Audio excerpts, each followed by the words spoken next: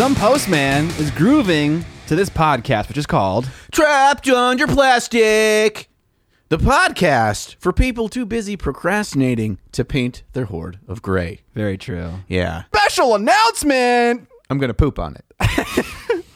I have a Kickstarter campaign that is launched. And by the time that you are listening to this episode, it'll be live.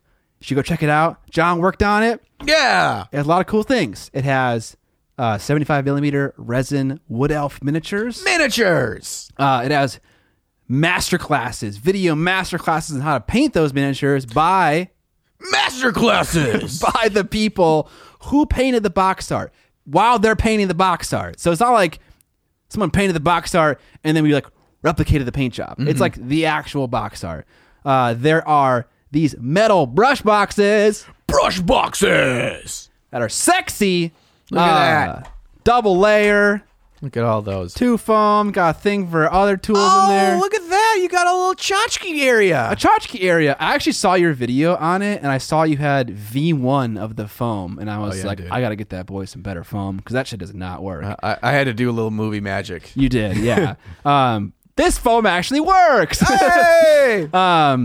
We got this little special thing. We got plinths. There are more surprises. I don't know what stretch goals are going to be unlocked by the time the podcast comes out. There's going to be stretch goals? Yes!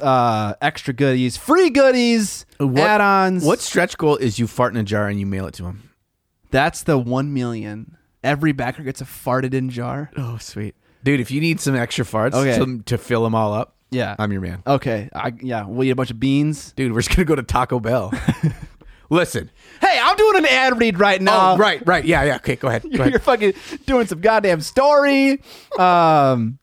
Shit, what was I going to say?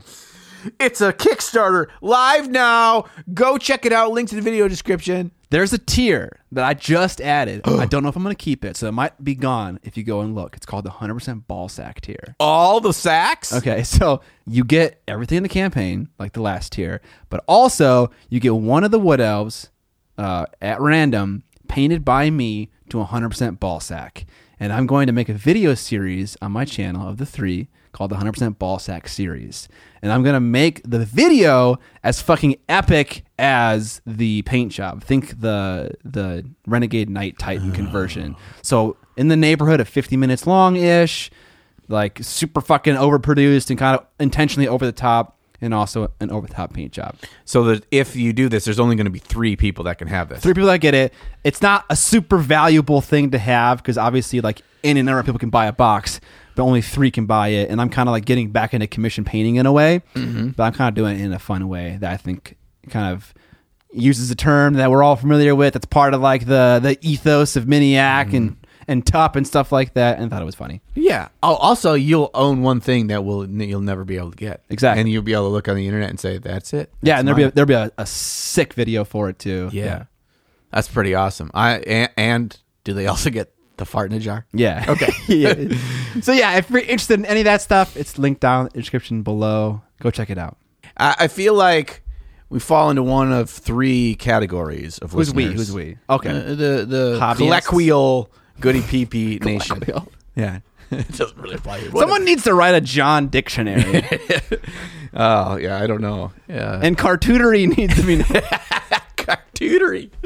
You know the cartootery board? Yeah, dude. Is there that little hams? All right, three camps. Three camps, okay? There's the goody peepees that are listening to us while they're hobbying. Okay. You know, that's kind of one of the reasons we built this thing, is we built this city Yeah. on sprues and glue. Dew. Sprues and dew? Sprues and dew. Built this city on sprues and dew. Yeah, okay. That's good. We need to make that whole song. Yeah, put that on a shirt. Yeah. Oh, man, that's a next Tup shirt idea right there. If you're an artist and you heard that, don't make that shirt.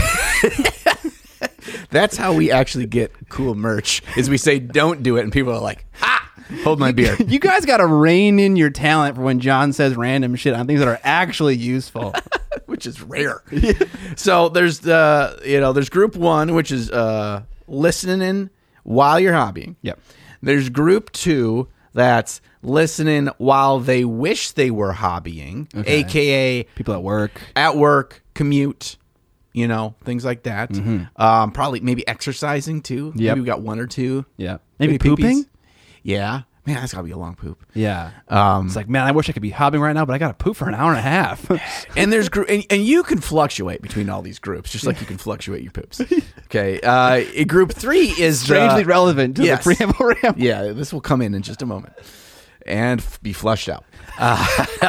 And group 3 is you're listening to us and you should be hobbying, you know, like you're doing, like you're chilling, scroll. You got it playing on your Spotify and you're scrolling through Facebook or the Instagrams, or you're just, you know, doing things that you're not actually doing things. Yeah. That our cell phones most likely are the culprit of our like brain absorption. Non-work. So I those of you that listen to us because you wish you were hobbying, awesome. That's ideal. Those of you that listen to us while you are hobbying, equally awesome. Yes. If you find yourself listening to us when you could be hobbying, maybe see how you can work your way into group 1 there. You know, a little bit. Say like, oh, new Trapped Under Plastic. I'm going to sit down and build some dudes. Yes. You know, I think this is how we help the hobby. There really. you go. Yeah. And if you feel guilty about not doing anything, you should. You know, a lot of people that have podcasts will not tell you the cold hard truth, right? They're just like, look, you're listening. That's all I care about. No, we do care about you. We want you to be better people. We want you to be frankly, less engaged in the listening and engaged in a different activity. yeah, like you can build little dudes and listen pretty well. Yeah. You know, if you're trying to do like your golden demon piece while you're listening to us, you're just going to mess up because you're going to be laughing so much. All right, time to do a very long preamble ramble, I believe. Yeah. You have 2 bullet points. I have a couple 2 bullet things, points. and we're gonna alternate this back and forth. All right. I got one that just hit my radar this morning. I wanted to bring up because here's what happens: when people email me, it's fair game, okay, to talk about it on the podcast. Okay. A young man by the name of Walker. Walker is Walker Owens. Yes. Okay. Okay, you know of Walker Owens? Got a similar email. Oh, okay, Walker. I see you're not your first choice to the prom. Or maybe he's trying to take us both to the prom. He's keeping his options open. I get that. So Walker from Ohio is a high school student, and he's taking a college level English composition course. So good on you, Walker, you nerd. Yeah. And he reached out to do an interview for a paper he has to write for class. And I kind of glazed it at first, and it's like about inspiration. I'm like, yeah, I'm your inspiration. Okay, you can do this interview. You can do this interview, Walker. And then I go on to read on. It's not about me inspiring him. It's about you being inspired. Yeah. So I don't know if he wants me to say he inspires me. Yeah. But maybe I'll say that and just fuck up his paper. Yes. I think the problem I have with it is it seems like a fairly hopeful and uplifting topic. And if I get in there, I'm going to be all fucking sad and dour and shit. Like, I'm never inspired. Fuck mini painting. Just a savage. Yeah, and then I'd be like, oh, okay. This is not what the teacher asked us to do. Yeah, so. I can those yin are your my yang thoughts. on that, though. Oh, yeah, let's do it. Yeah, okay. You be the yang, I'll be the yang. I believe it's yin and yang. Yeah, well, yin yang twins, okay? There's not 2 G's. Whatever. Yeah, you be the yin, Okay. and I'll be the yang. Is that the good one or the bad one? I think Which was the good one? I'll be the good one. you're the white one. Okay. I'm the black one. Okay.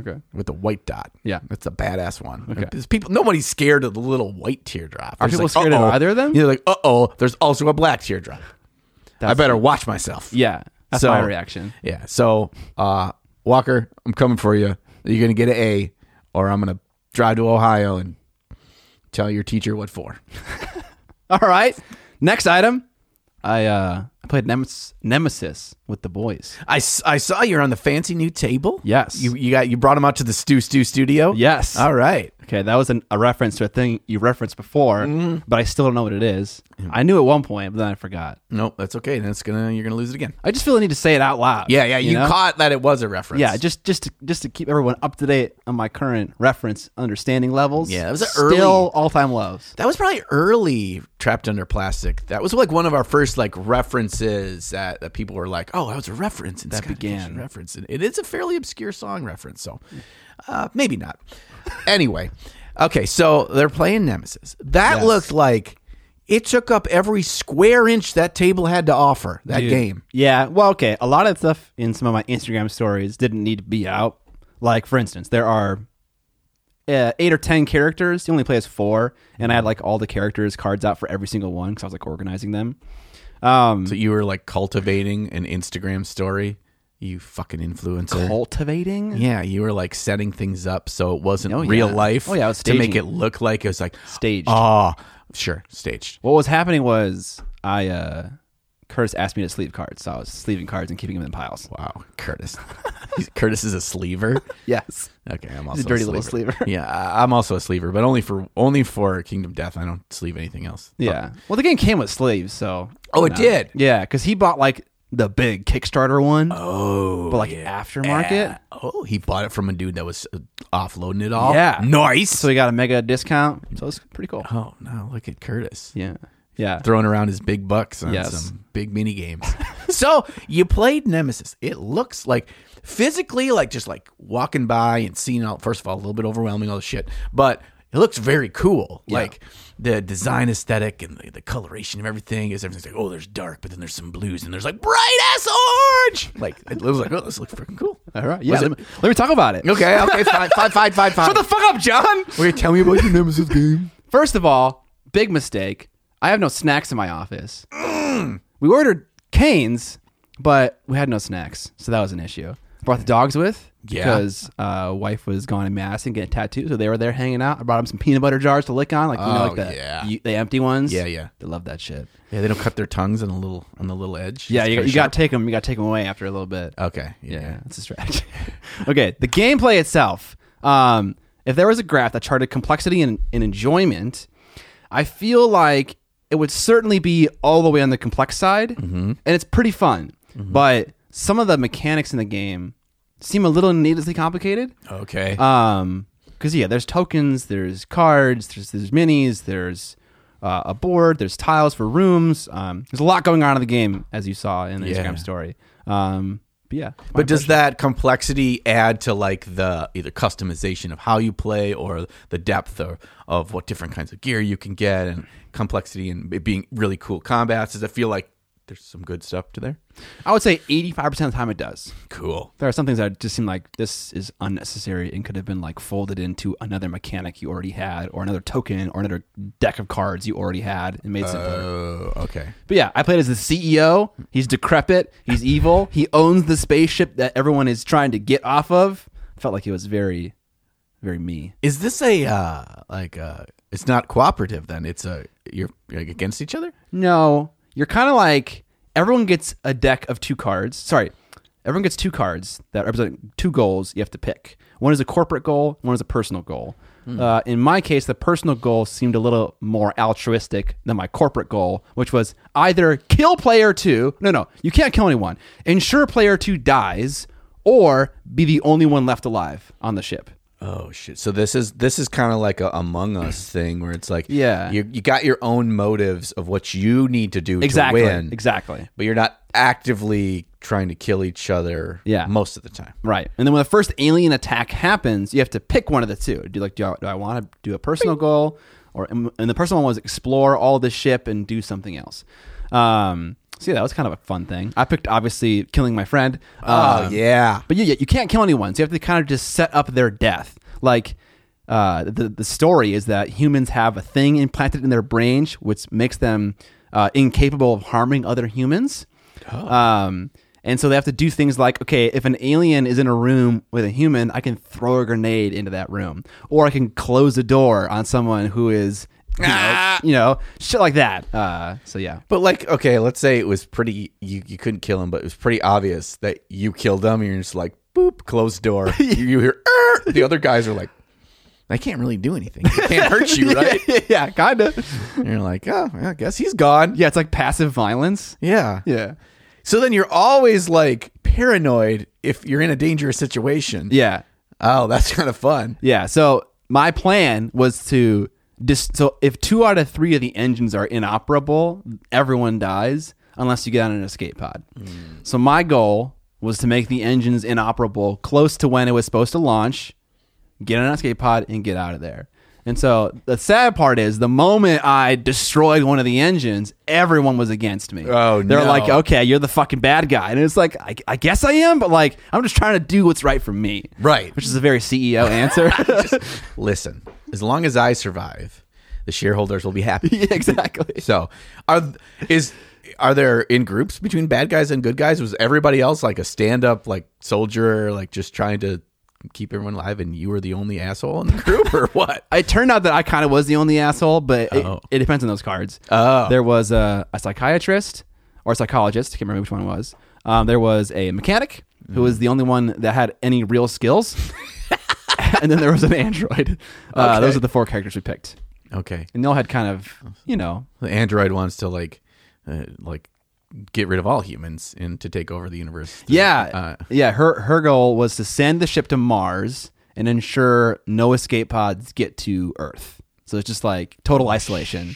It feels very android-esque. That feels slightly, I would say, evil, because in its eyes, it was not being It's doing the right thing. Yeah. right. But to everybody else, that feels pretty bad news bears. But he wasn't doing anything that was directly obvious like I was that could be considered evil. Okay. Like destroying parts of the ship. Did he role play as the android and use an android voice? No, he didn't. That was Curtis. He should have. Curtis, come on.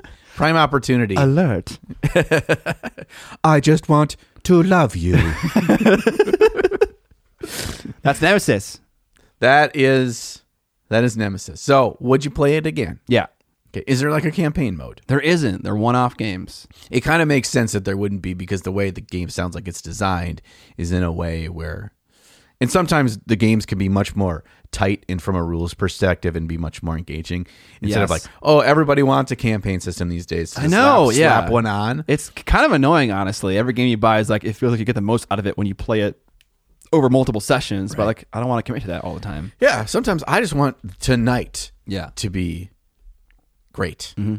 It sounds like a teenage love story. It kind of does. I was like, are you quoting like some teen bop movie right now? It's probably out there somewhere. Tonight! It's like they're at prom, and both of their dates have left them for the evening. Yeah. And they're sitting outside on the curb. 2 dudes. Yeah, 2 dudes. Okay. And they're just like, oh, man, this sucks. My life is over.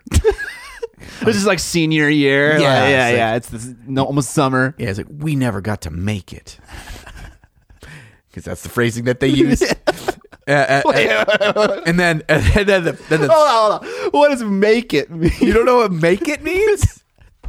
Make sweet love? Yes. Okay. Yeah, okay. Yeah, you need to watch more 80s teen romance movies, because they use like awkward phrasing that You see means that? Yes. Yeah. Did you make it? Did you get to the promised land? Did you make it there? That's what I'm thinking of right now. It kind of is. Yeah. For a high schooler, probably. Right. Yeah. So they're sitting on this curb, right? And they're just down on their luck. And then like a cool guy, they don't know where he came from, like pulls up in like a Corvette, and he has his arm out the window. He's like, "Hey boys, you ready to check out this city?" And they're like, they look to each other, and like happy music starts playing. They're like, "Yeah, let's do it. Tonight's the night." And they get in his muscle car. He's a college student. Yeah, right? Yeah. He's got beers in the back. Oh, shit. Yeah, this yeah, is the yeah. start of it. But what they don't realize is this is actually the start of a horror movie. He drives into an alley, skins them alive. Yes. And then he goes back to the prom as them. Like both of them. It's like both of their skins, but like fused together. Yeah, it's Two-Face, He's got right? a skin It's suit half on. him. So It's Two-Face, but it's a skin suit. Yeah. Two-Face. Yeah, skin suit Two-Face, right? So depending on which angle he looks, and then like he finds the girls that they dropped him. Yeah. And then they're with the jock guys, right? Okay, And- so the guys got dumped. Okay. yeah, they got dumped. So they at got prom. brought to prom with dates and got dumped at prom? Yeah, this is why they're at the most vulnerable point Right. for the serial killer. Yeah. I feel like Michael Bay, if you're listening, I love this. you could bring us on and we could make this the most badass, crazy Killer Clowns from Outer Space level of horror movie, and you can put as many explosions in as you like. Okay, so that's it. That's our pitch. No, if he's there, I'm sure he's there. okay. Okay, so you played Nemesis. Yeah. All right, my next one. Okay, so I was on a couple of podcasts recently, and they're going to be going live here probably about the time that this episode goes live. The first one, the second one was me talking about the first one, so it's a little bit convoluted. I was on the podcast known as the 20-Sided Realms. 20-Sided Realms is a D&D podcast where they play D&D. So they don't talk about D&D. It's a D&D campaign over 1 hour episodes via podcast. And it is run by the Muppet Hitman, Travis, who is the DM. These are all Blake's names of people. Big Nasty Blake. Yeah, so Big Nasty B and Robo Ed are also players in the campaign, and they're from Life After the Cover Save, famously known for Life After the Cover Save. You might also know them from a variety of other podcasts that they have started and quit over the years, such as Fartstone, a podcast about Hearthstone. Big Nasty B was a guest on this Trapped Under Plastic show. Yeah. And at some point, I think maybe this summer, they talked about they want to do a road trip up to, or not road trip, they take a plane because they live in California, to the Midwest again. And I'm like, you guys want to be on again. That means we don't have to come up with a topic. So Yes. it's great. We love that. Yeah. We love low effort. Yes. Yes. Yeah. So also is Raquel from RockX Art, the YouTube channel. She is an awesome art and miniatures focused YouTube channel. Also is a guy by the name of Brent. He has a small YouTube channel known as Goobertown Hobbies. Yep. And that's Up and comer. he's a real up and comer. And these guys and gal play D&D. And I reached out to Big Nasty B and was like, hey, you ever want like a guest appearance? Like sometimes on TV shows they'd bring in a guest person for like 4 episodes, and you kind of get to like them, and they kill them at the end, kind of thing. Yeah. I'm like, I want to do that, so I got up with the DM. We got into cahoots. Yes. And we came up with some really gnarly stuff for them to do. Mostly me, and he's like, "Are you sane?" And I'm like, "No, but we're gonna do this anyway." And so I did 2 Sundays worth of recording. It's gonna either be 2 or 3 total episodes of the podcast. And it was a lot of fun. Nice. It's a lot of fun. It's cool kind of going like feeling you're slightly behind the DM screen. Like I knew a bunch of stuff the party didn't know, but I'm there, but I'm a good guy. But am I a good guy? Am I a friend? And am I an enemy? Who knows? You'll have to listen to the 20-Sided Realms podcast to find out. And they're not too far into their campaign. I think they only have like 6 or so episodes out, and they're an hour long each. And so you could get caught up. Yeah, it's pretty short. Yeah, it's a lot of fun. They do a really good. Travis does a good job editing too. Like he brings it down to a nice condensed hour. It's fairly professional. Unlike us. Oh, so the actual experience is longer than an hour. Yeah, Because I was like, when I play D&D, it fucking takes hours. Yeah, it was over the course of roughly somewhere between 2 and 3 hours per session that we played, and he's saying it would go down to 2 or 3 episodes, so we're probably cutting it in half. Dude, that probably fucking blows to edit. Yeah, and he adds in like sound effects and music and all kinds of stuff. Like he's Bravo. He's putting in the work, but Yeah. it's really well produced. So Nice. So I did that, and then I was on just the other day. I recorded an episode of Life After the Cover Save with Big Nasty B and Ed, and I like to go on that podcast every now and again because it reminds me that, you know what, we're not that disorganized. Wow, dude, B&B and RoboEd put on blast. Yeah, okay. I mean it in the best possible way when I say that. This is purely a compliment, guys, because they're like, hey, you want to be on? I'm like, sure. And they're like, all right, this is the link. This is the day and time. Okay, go on. I'm like, hey, guys. They're like, hey, all right, we're recording now. Boop. I had no idea what we were talking about. They had no idea what we were talking about. Nice. It's just like there was no topics. There was no structure. It was just let her rip. And we talked about everything and anything over the course of an hour or two, and it was a lot of fun. We talked about Adepticon, we talked about painting, we talked about travel, we talked about 40K, we talked about Henry Cavill, we talked about everything. So it was a blast. So the Henry Cavill thing. Yeah, we're gonna get to that in Newsy News. Okay. Are you going to talk about someone, the post someone made in our Facebook group? Oh, yeah, there was a big post about that. I'll add on to it. Okay. I read the comments and know what the post's about. Okay. Okay, last item. I'm going to talk about my colonoscopy. If you don't want to hear about that, There's a timestamp below. there is a timestamp in the timeline of the video. Amber will put a chapter to the what we painted section. Just skip this part. I'm going to try to be as professional as I can, talk but about pooping. knowing us two, it's going to get weird. Okay, so I had various health signs that signaled that I should be concerned About your poop shoot. with my rectum. Rectum. Damn near killed him. If you had a colonoscopy, you probably know what I'm talking about. So I scheduled, I went to the doctor. He was like, you should get a sigmoidoscopy.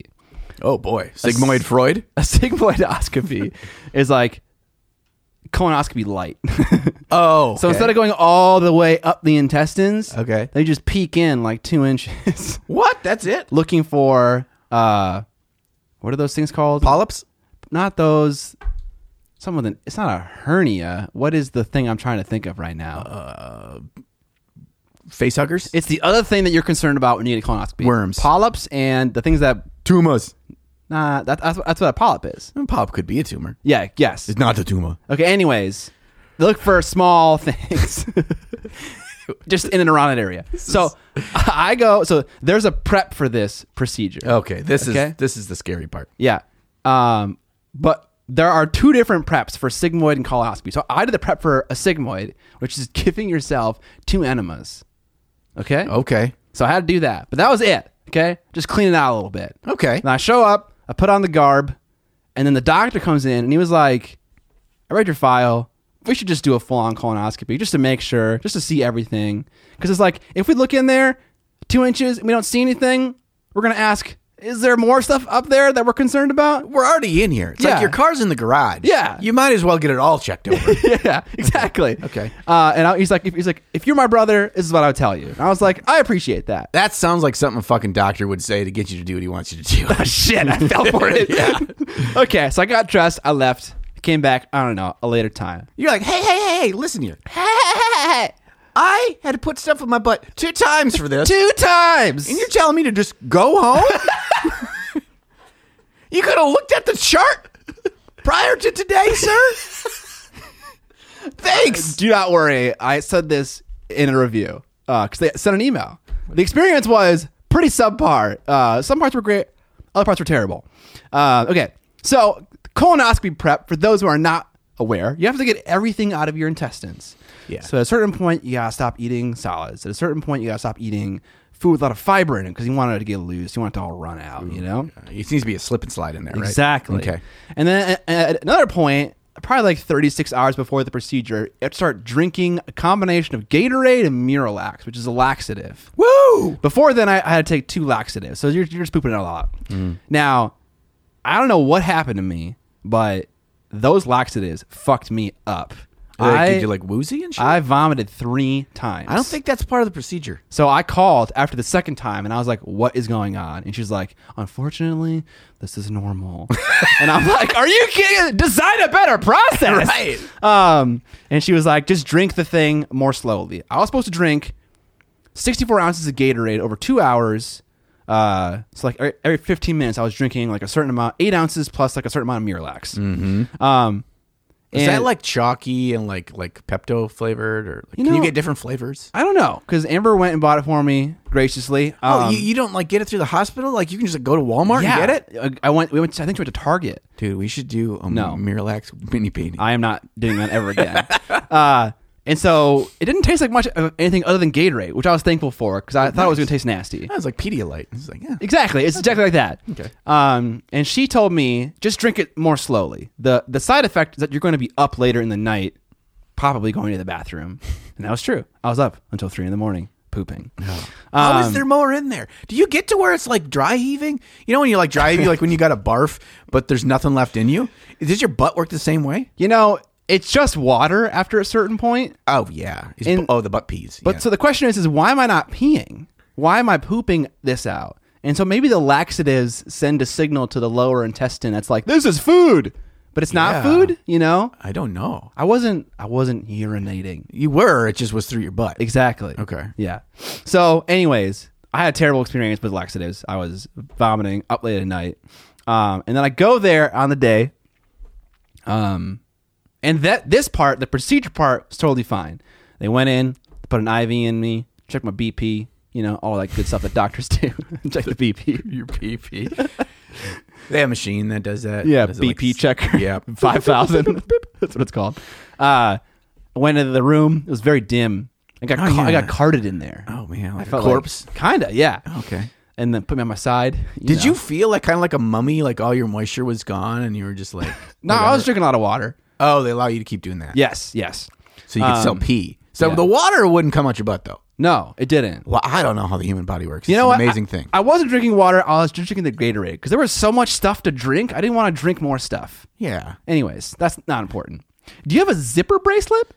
Yeah, my daughter got these for she got these as Valentine's presents Nice. for all her class, and she gave me one, so I wear it. Does it zip? Yeah, it unzips. Whoa. Yeah, because you can. She shaped them into shapes of hearts on the cards, so then they all got bracelets. I love that. Okay, anyways. This is about your poop story. Go Yes. I went into the room. It was dimly lit. They knocked me out. I love how anesthesia works. It's kind of like the person's like, okay, we're doing it. And then like mentally like, okay, I don't feel it. Yeah, I don't feel it. nothing's happening. And they're like, oh, okay, I feel it. And you're just gone. Yeah.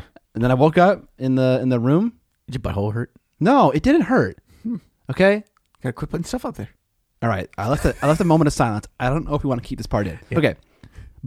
I will say this. Before I went in, I could have gone to the bathroom, but I didn't need to. I was like, okay, I can go to the bathroom right now. That's going to help you and your stuff. Sure. And she was like, not needed. The tool has a suction on it to remove the liquid as it's examining. And I'm like, okay, fine. So I wake up from my anesthesia and all the docs leave the room. I get dressed again. And Is there just like a water park in there? Yes. I get up and look, and there's a foot diameter spot of just like yellow poop juice. Okay, we've lost it. Fecal I matter. wanted to see all the doctors that are just like they were at the flume ride and they were standing on the bridge. And I was like, I told you, motherfuckers, I could have handled this. They didn't let me handle it, so I pooped on their bed. Well, listen, you gave them every opportunity. You can wash yourself clean Yes. of guilt. Yeah, there was a suction failure. We need more suction. Wow, we can't stop it. And Okay. that was my colonoscopy experience. Everything's good? Oh, I had a polyp that was removed, Oh, okay. like a small one. Okay. It's sent to my doctor to see if it's cancerous. If it is, I have to go back in 5 years. Oh, gosh. Kind of like a mole on your skin, right? Yeah. Same thing. And then I had like some tiny versions of those other things I can't remember the name of. Stalagmites. Yeah, I had stalagmites in my rectum. Okay. Well, it's good that it's over. And if it makes you feel any better, I think you're supposed to get your first one when you're 50. But Yes. but I'm supposed to get one earlier because I'm diabetic. So Oh. I think I have to get one when I'm 45 or something. Okay. So that's like 5 years away. So the good news is, goody peepees, that in 5 years we get to relive this story as I share my experience. Dang. You're assuming it's going to be around in 5 years. Yeah, I mean, we're already at like year 3. This is freaking crazy. It feels Yeah. like we just started. So We have no reason to stop doing it, you know? there's always stupid shit we can talk about. Let's talk about what we painted. Yes. I started to paint Blade from Marvel Crisis Protocol. Painting black skin tone. It's challenging. And I'll talk about that more in the after party. Oh yeah, so about you're what gonna I lay tried. down some knowledge. Yeah. Zenithly primed it and then started to paint the skin. And I just like got stuck on the face. I was just painting the face the entire stream because I was just like trying out things and adjusting things and things weren't working. And so, yeah, I didn't get very far. I think one of the reasons why darker skin tones are so difficult is that skin is very reflective. Yeah. And so light, there's a pretty big contrast in the shininess. But for true. fairer skin tones, it's easier to pull it off because you're already starting so much lighter as a neutral. But with a darker skin tone, you still have to have the same level of brights as you do with someone with fair skin. So it feels like you're making these big jumps. But if you don't do those big jumps, it doesn't look right. It doesn't look like skin. Yeah. It looks like cloth. Yeah. I think I struggle with it because it's mostly shadow. It's mostly dark color, right? Yeah. And so it's kind of hard to see what's going on until you add in highlights. But you can't do too many highlights because then it doesn't look like the color it's supposed to look. Right. Yeah. And they have to be placed in just the right spot where the light would naturally reflect on the human face. Otherwise, it reads as off because we're so used to looking at faces in the real world. So it's like, that doesn't look right. So I think it looks pretty good, though. Thank you. Yeah. But yeah, that model is badass. I'd never even seen this model before. Yeah. It's super cool. I'm shocked, honestly. I know that some of the MCP models aren't like as dynamic as that one, but that one is amazing. Yeah. I mean, when you're dealing with superhero stuff, like one of the pinnacles of kind of visual understanding of superhero is action poses, is high drama poses.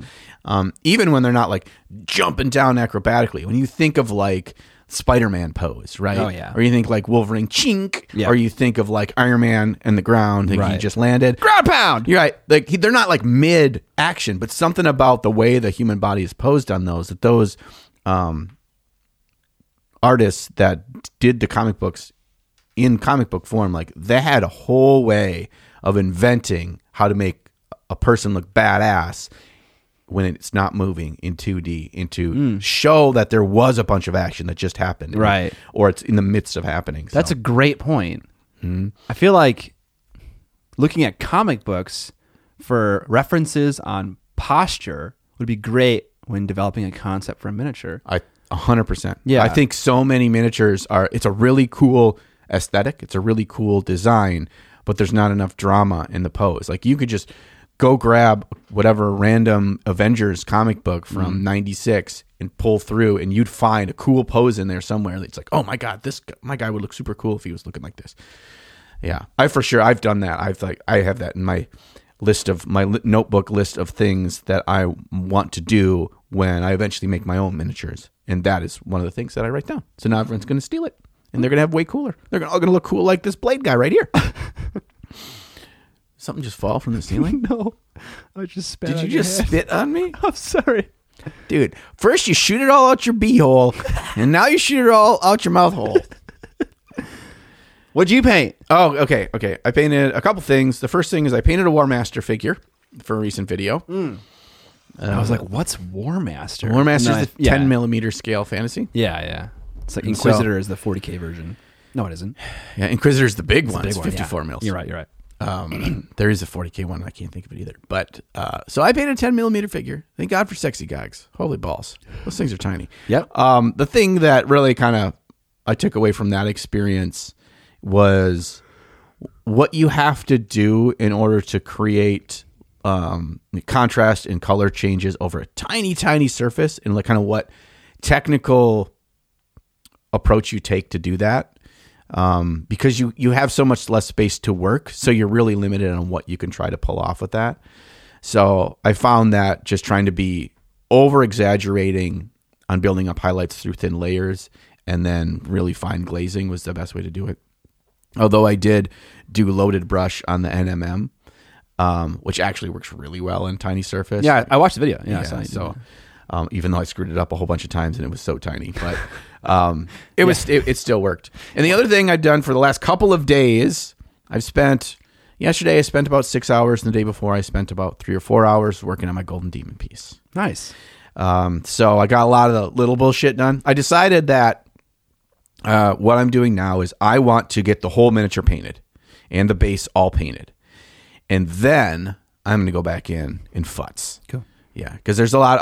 I was looking at the skin. I was looking at some of the armor panels that I had done, and I know like, oh, I want to change this. I want to change the level of highlight, the reflection on certain spots, and I add more depth to the skin. I have some really good ideas I'm excited to do, but I'm like, I'm not going to do those right now.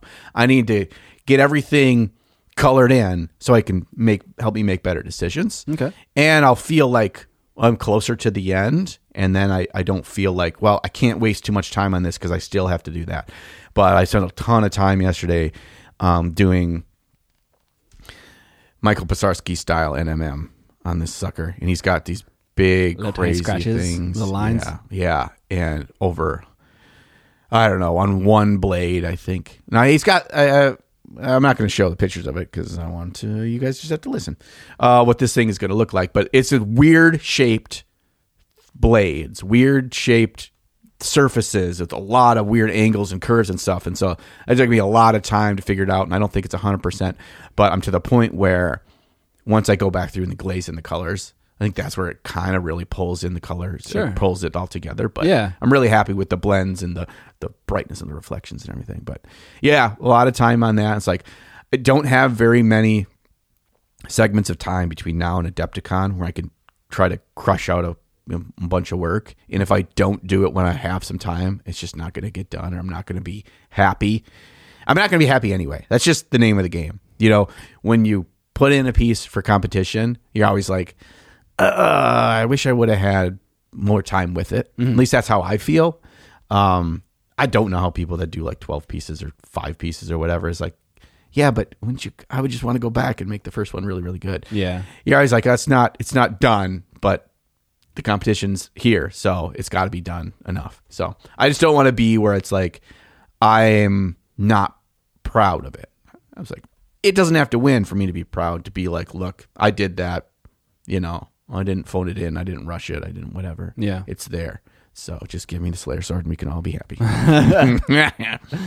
3 things. When you were speaking, a tiny little bubble came out of your mouth and landed on the microphone. Oh, look at It that. was very cute. Yeah, boop, boop, boop. Second, I was watching your video of Paint Tiny Dude, and I heard you mention loaded brush, and the hardest thing with loaded brush for me, well, okay, I don't even know if this is the hardest thing, but at the moment is getting the right amount of white on the end of the brush. And as you were going in, I was like, that's way too much white. Yeah. And so you put it on, you're like, shit, and you wiped it off, and then you did it again. And I found that is actually, it's very hard because usually you need just a tiny I know, it's a tiny amount. Yeah. The good thing is if you're using the heavy body white, it's easier to grab, but usually it's like sticky. It grabs too much. Yeah. But what I found, because that heavy body white takes a lot longer time to dry because it's thicker, I'll put down my initial line, and then I'll like on my hand or paper towel, I'll just like pull off the rest of the white just on the tip, and then I'll go right back in. That's what you did. Yep. And it works. If you can get it perfect without having to do that, it tends to, you end to have more success, but it's so hard. Right. It's very difficult. And the third thing, I can imagine, I think I know what that blade looks like on that guy you're talking about, and it's mostly flat, right?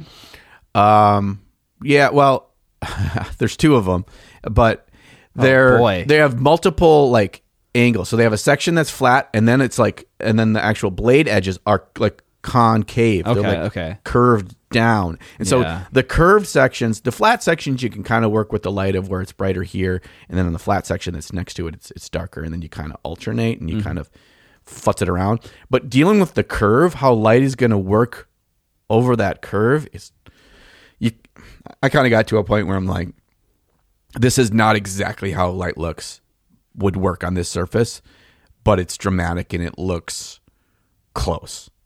See, I think the opposite experience.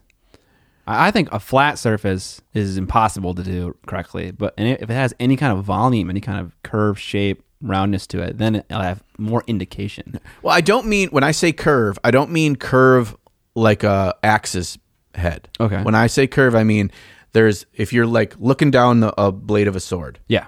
Okay. Instead of it being like a pyramid shape, right? If you're looking down the blade, instead of being this flat pyramid, it's curved down. Yeah. That curve under a tight edge of the blade, of how that curve is reflecting different amounts of the light. Yeah.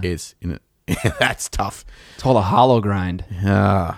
Sure. I watch too many the fuck is the name of that YouTube channel where they make swords from video games and anime? Yeah. The crazy dude out in the wilderness that makes them? No, it's like a whole studio. All I remember from the trailer right now is Reforged. It's like title of the show, Reforged, and then it's like it's a well produced show, and they make awesome swords. They made a chainsword once, a legit chainsword with the engine from a chainsaw. It's amazing. Did the chainsaw blade actually run? Yeah. Wow. It also was to scale. It was fucking huge. There's no way you could wield that. Oh yeah. I mean, I think I don't know if they could hold it. I don't know if two guys held it, but it was massive. It was cool. But it's pretty sweet on your wall. Oh yeah. Okay. So yeah, that's what I painted. I've been painting. Today, this episode is sponsored by 1985 Games, and they're sharing with us their Miniature Crate subscription box. They partner with brands from all over the world to get you some amazing minis delivered to your door each and every month, because that's what you need. You don't want to go out to the store to buy the minis. You want to be surprised with awesome minis that just show up at your doorstep. And a constant supply of them, like an IV, just keeping you alive. Slow drip. Yes. One of 1985 Games' goals is to have other people discover smaller brands like themselves. So a lot of the brands you'll find in the box are from smaller companies. All the models included in each monthly crate are crafted by hand in resin, so you're going to get some really high-quality minis. Each mini crate costs $40, and inside it you'll find between $40 and $100 worth of miniatures. Another great thing about the monthly miniature crate is there's no commitment. If you want to do it for a month and you want to take a month off, you don't have to sign a long-term contract. You can just jump on and jump off whenever you need more minis. So we're like the sleazy boyfriend of the miniature world. Yes. So we'll always slide in when you're at your lowest point and you need the most minis. Yeah. So, okay. Yeah. So slide into the DMs of a miniature. Is that like kind of painting it, but not painting it? Like, I don't even know what that means. Each crate contains between 2 and 4 miniatures, along with discount codes for the companies in that box and also promotional pieces. I don't know what a promotional piece is, but now I have to sign up to find out. Stickers? I don't know. It could be like you get Scarves? you get a gerbil. What? I don't know. You could get a gerbil. We're not saying that you will. Right, but you could. Maybe a Warhammer themed candle? A big thank you to 1985 Games, and make sure you check on the link in the video description below or in the show notes to find out how you can get signed up for your monthly miniature crate. Let's get back to the episode. All right, we got a topic today. That's why we do a podcast. Welcome to the main reason this thing exists. But also, we talk about other things. But we're going to talk about the main topic right now, right here. Scott, what is our topic? Thank you for the setup. I'm not saying that because I have no idea what the topic is. That's not at all what I'm doing. Okay. I had a conversation, an interview with a artist who's a YouTuber. His name is Alpe Efe. I don't know if I pronounced that correctly. He's German, and he does 2D work, painted work on YouTube, and he's both dimensions, not just the 1D, both the Ds. And both the X and the Y axis does he paint? Imagine. I only paint in 1D. Yeah, like, I only paint across the X axis of pixels width of fucking content. Okay, anyways. He is a phenomenal painter. His social media accounts will be linked down in the show notes. Check him out. But he comes from the background of being a fine artist. Yeah, you can see some thumbnails there. Yeah. A lot of freaking subscribers, balls. Yeah, so he has a lot of interesting things that that we don't have to deal with in his area of art. I'll call it that.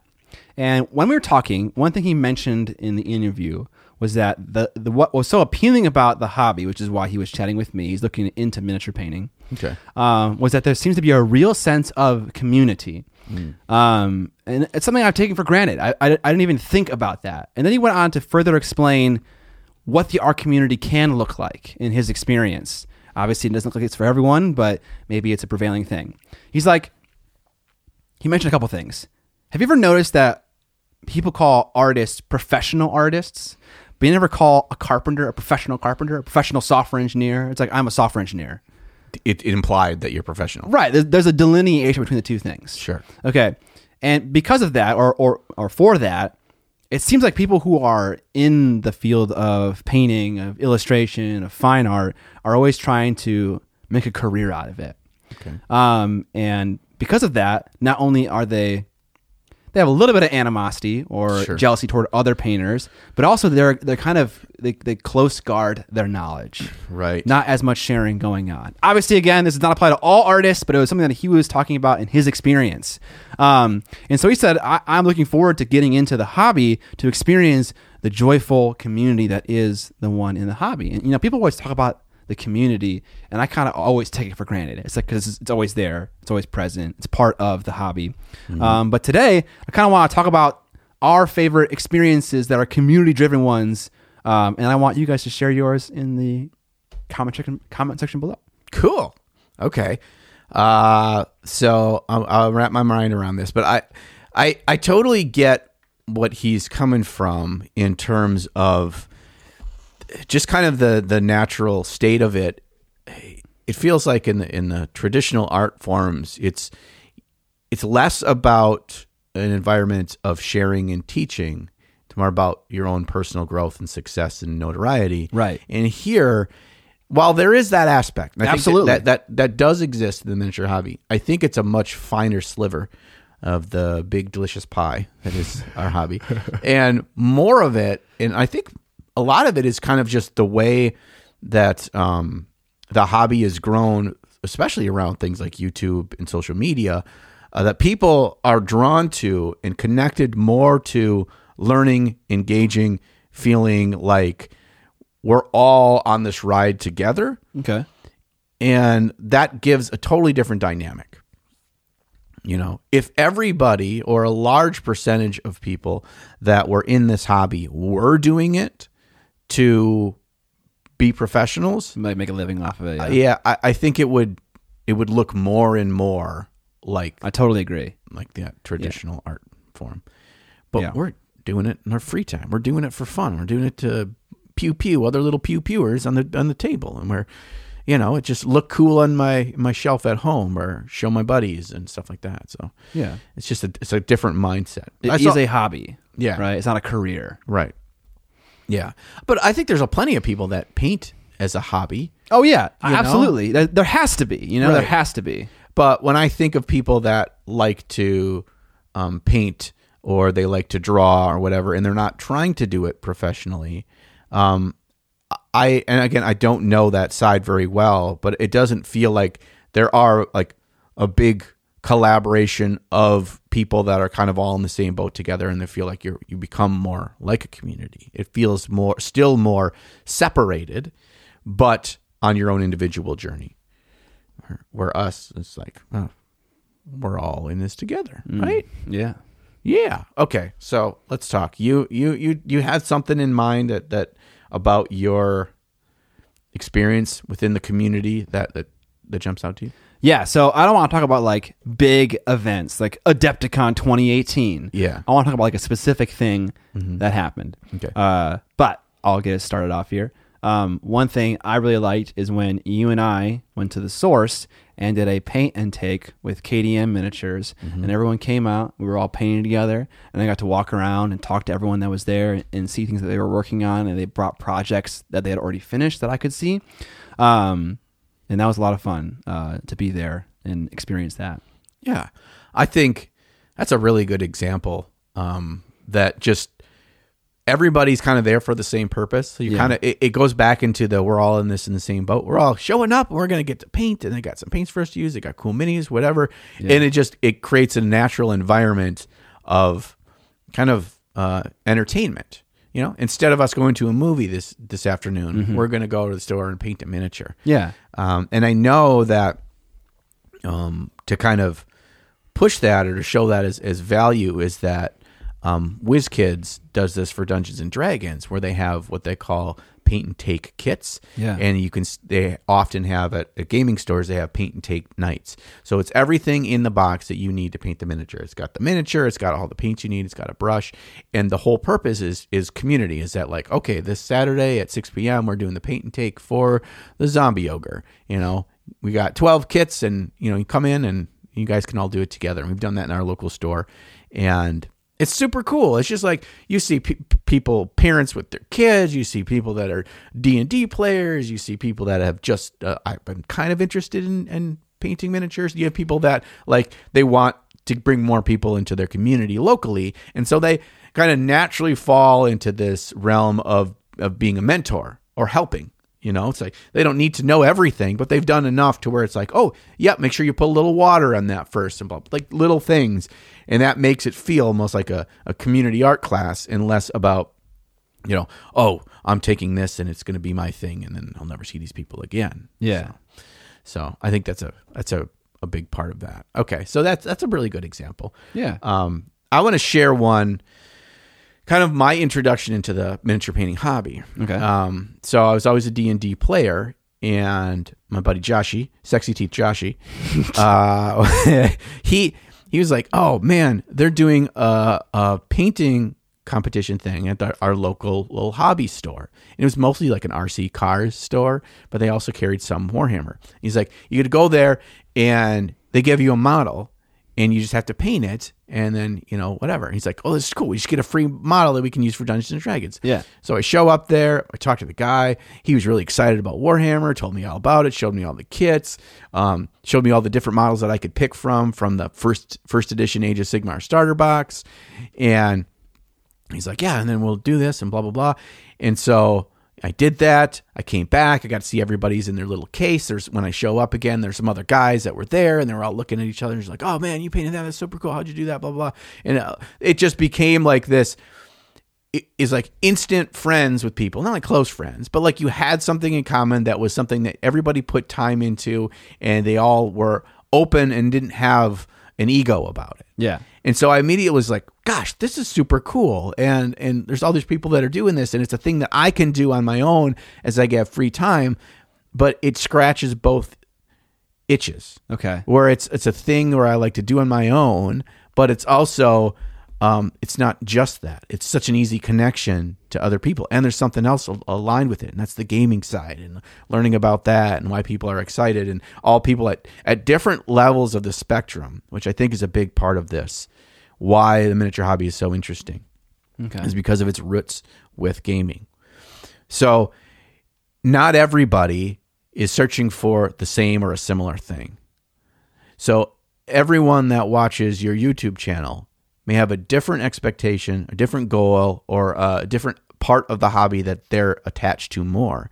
And so you get to deal with people that, yeah, they all paint to some degree, but some of it is just means to an end. Some of it is like, I want my stuff to look cooler, but it's still all about the game. Some are like, I'm 50-50. Some is like, yeah, maybe I'll play this game sometimes because I like to paint this army or these models. But it's all over the place. And it's really interesting because it's never like stale in dealing with new people, new painters, new nerd friends you meet, because everybody's got like this different level of what they're interested in. Mm-hmm. And to me, that makes it keeps it super interesting, because like the first 5 minutes of a conversation, I can really get a good feel for, not necessarily where they're at in their hobby journey, but what part of their hobby journey excites them the most. And when we get to talking about painting, that influences how deep I get into the painting stuff, or what kinds of things I like to talk about with them, or that kinds of stuff. So it just keeps it really fresh for me. Okay. You mentioned when you were having conversations with people about like the things you painted from the Age of Sigmar starter box, that there was an ego involved. And I'm curious if you think that is intrinsic to our hobby, or just those group of guys you were with were just more selfless than a typical person. I don't know what you're comparing it to, but so I was kind of curious. What do you think? From my experience as my bubble has grown bigger in my exposure to Like, the online version of community within this hobby. Gotcha. I think that the vast majority of people are pretty ego-free about it.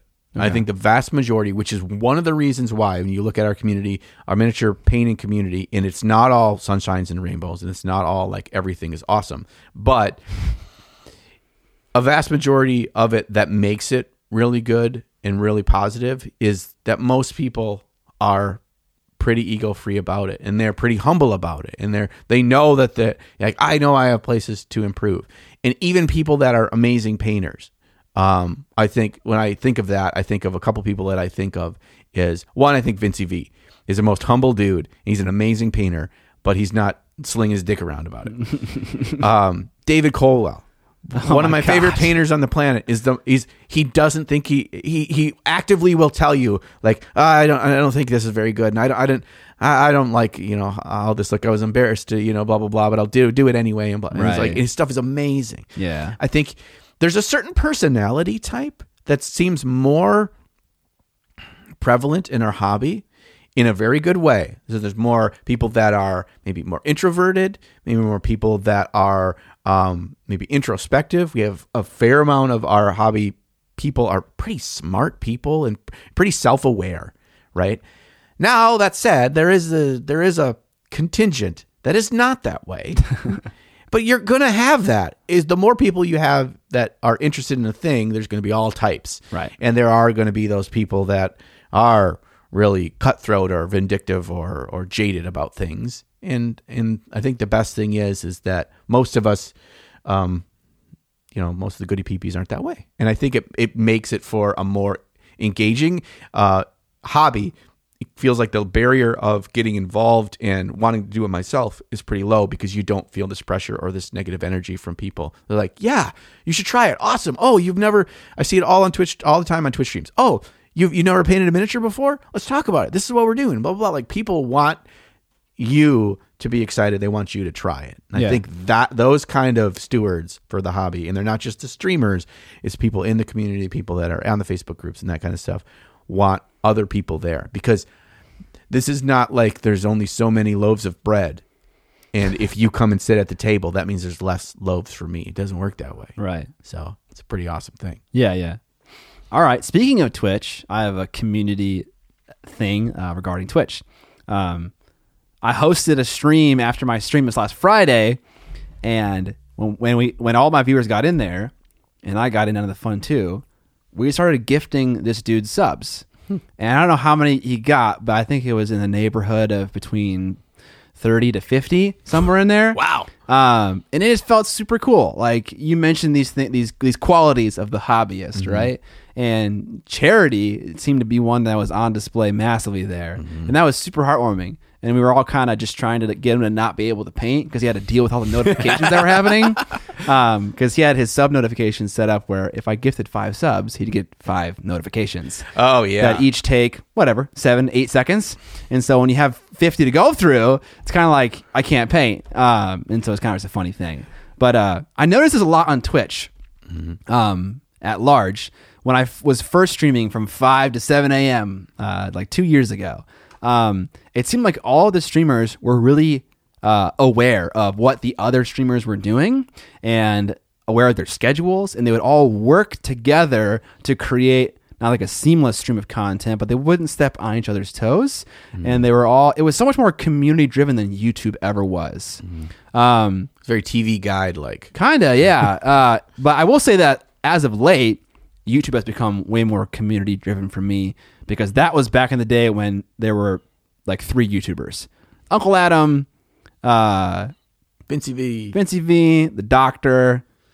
I think Sarastro was painting back then. Yes, too. Sarastro, but he's kind of always kept to himself. Yeah. And then I was getting started. But now, literal best of all painting too. Yes. Oh yes, absolutely. But we were like together. Like, now we're in like a Discord channel, all of us together, like chatting, like fucking sharing the most batshit comments that you've ever seen before. Dude, there was like a gravity denier that commented on my videos, and he was like, "Come here and prove to me gravity exists." And I was like, okay, obviously there's something else he's referring to other than the fact that my phone does that. So he probably would be like, "That's not gravity, that's something else." But anyways, it doesn't matter. So yeah, that thing in Twitch was super cool. And Twitch at large, I think, is a huge source of community in the hobby. Yeah. I think that there is the sense of like real-time interaction in the real-time community in the chat that happens there, that you see familiar faces. You've seen kind of people that make the same dad jokes all the time, or they talk about similar things. They're like, make sure you paint the pallid hand chapter next every time that they're in your chat or whatever. Like, you get to know people a bit, even though you don't really know them, you do, and they have conversations that are ongoing themselves. And that's one of the coolest things that I see in mini painting streams is so much of the conversation is asking the streamer question or kind of commenting on something you're doing. But then there's another portion that is them, the chat's all interacting with each other. And they're like, "Hey, what are you doing? Blah, blah, blah, whatever." And like, that is where a real community comes in. And it's the method that YouTube doesn't really foster that. It's not a knock on YouTube. It's just it's not set up to do that. Right. Right. People aren't having ongoing conversations in the comment section of your video. Yeah. Right. If you have your own Discord server for like your channel or for your friends or for your followers or whatever, I think that even brings it up another level, right? There are people that are helping each other all the time and they're critiquing each other's minis and they're saying, hey, I'm really proud of this. And people are like, yeah, it looks great. Whatever. Have you thought about doing this? And blah, blah, blah. Like that sense of community, since I have my Discord server now, I feel that feels super cool. Yeah. Like I try to be active in there. I try to help. I try to people ask for feedback and just chat about whatever. But I also feel like I don't have to be there all day, every day, because people are enjoying and engaging and making friends and whatever. And I've got some voice channels and people are hanging out in voice channels while they're painting because they've, got to know each other a little bit and that kind of stuff. So that's another level of taking a solitary hobby, that is miniature painting, which is really weird that we're talking about community in this hobby, right? That is inherently so incredibly solitary. Right. And I think maybe a part of that is the desire to not be so secluded. Right. And that it's a hobby and not a career. And right. I'm not trying to share it. I'm not trying to hide away. It just happens to be that I'm alone most times while painting. Yeah. Yeah. And at the end, you're also creating and you want people to see what you've created. Most people do. Absolutely. Yeah. And whether it's your first mini or your 100th mini or whatever, that you're like, this is what I did. And people, because in general, the community is fairly supportive and helpful, like you get this positive reinforcement by being engaging in the community.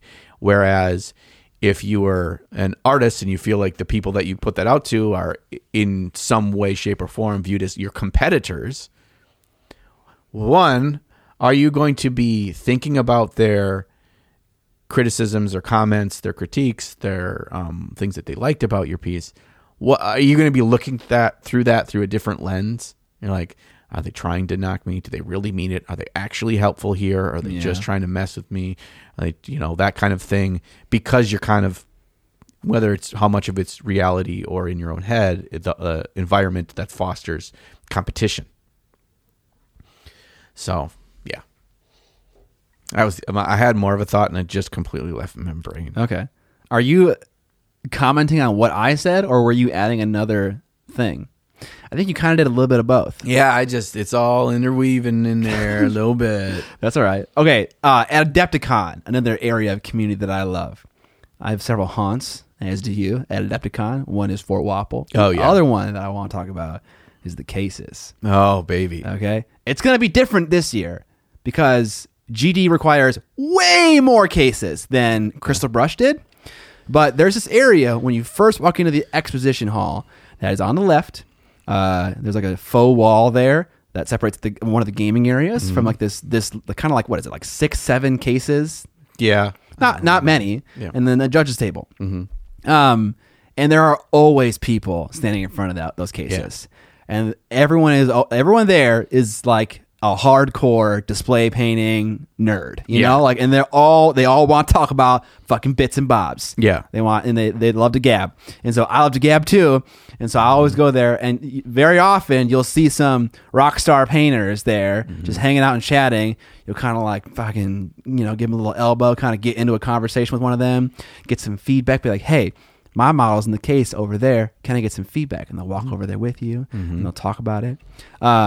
A specific memory I have is when Ben was looking at your piece. You're getting feedback on it, and he gave you advice that I gave you, and I was like, "Fuck yeah, I'm as smart as Ben Comics." You should have listened to me, John. It was about painting his base rim a black satin, so it wasn't anything critical. But yeah, that was just funny. He's like, yeah. It was just so much. That was such a big base rim. I know. It was just like, man, I'd use like a bottle and a half of Abaddon Black. I ain't got $12 to spend on this base rim, Ben. Come on.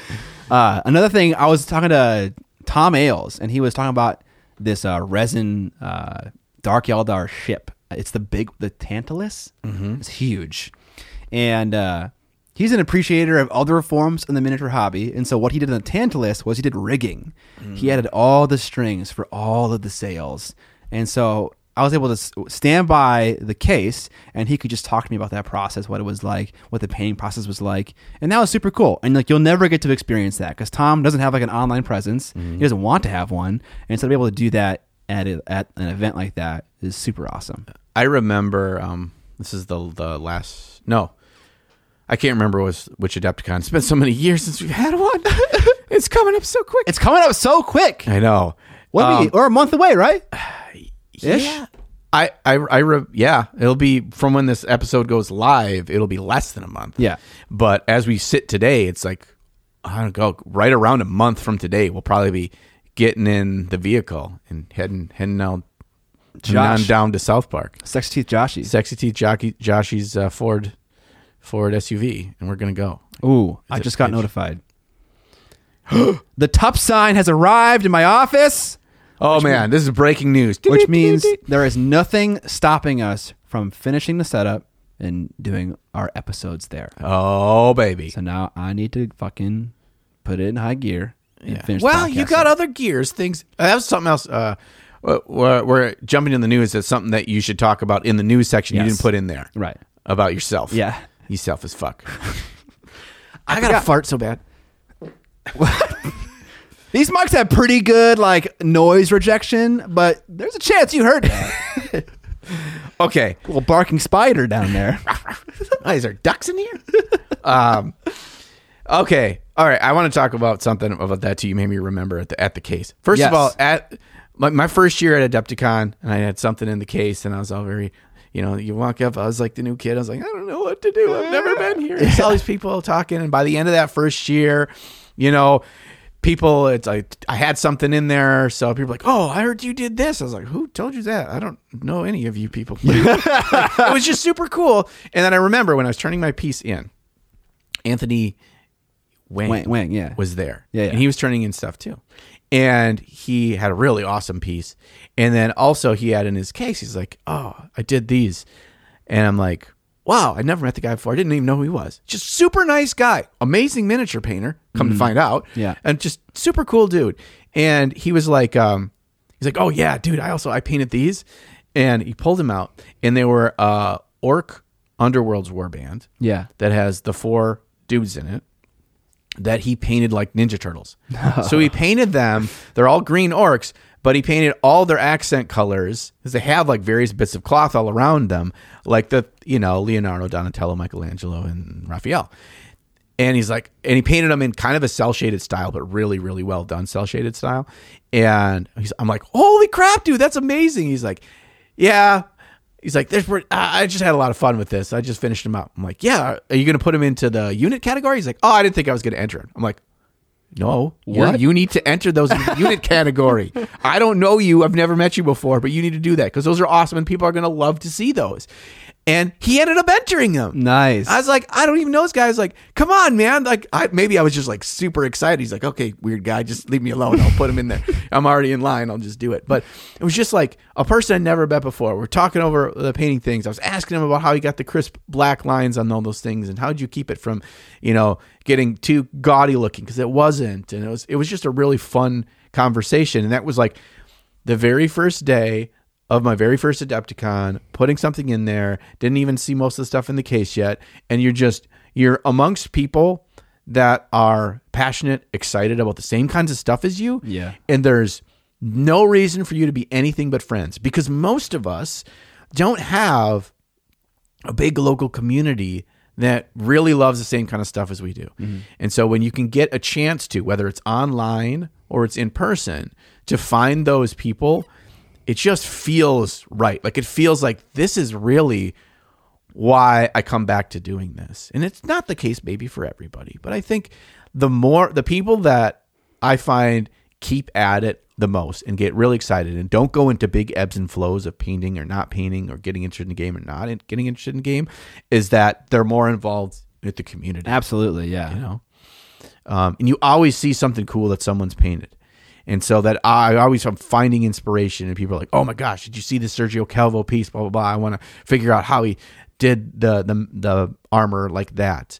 And then like good buddy Stu, he found the same 54 millimeter model that Sergio had done, and he tried to copy it. He tried to replicate it. Like he was doing like the great art heist of 2018 or whenever he painted this thing, where he was like trying to make a copy and then he was going to like switch them out. Yeah, he's forging a replica. Yeah. It's Ocean's 11 shit right here. Or And Ocean's 12. It looked really freaking good, you know? And so it was just like him talking through his process and talking to other friends and showing it the steps on the Discord and getting feedback, and people were able to look one-to-one and be like, oh, if you look at his, he did this weird thing here, and like learning, and other people learning from not even painting, but talking through with somebody else who's going through a process.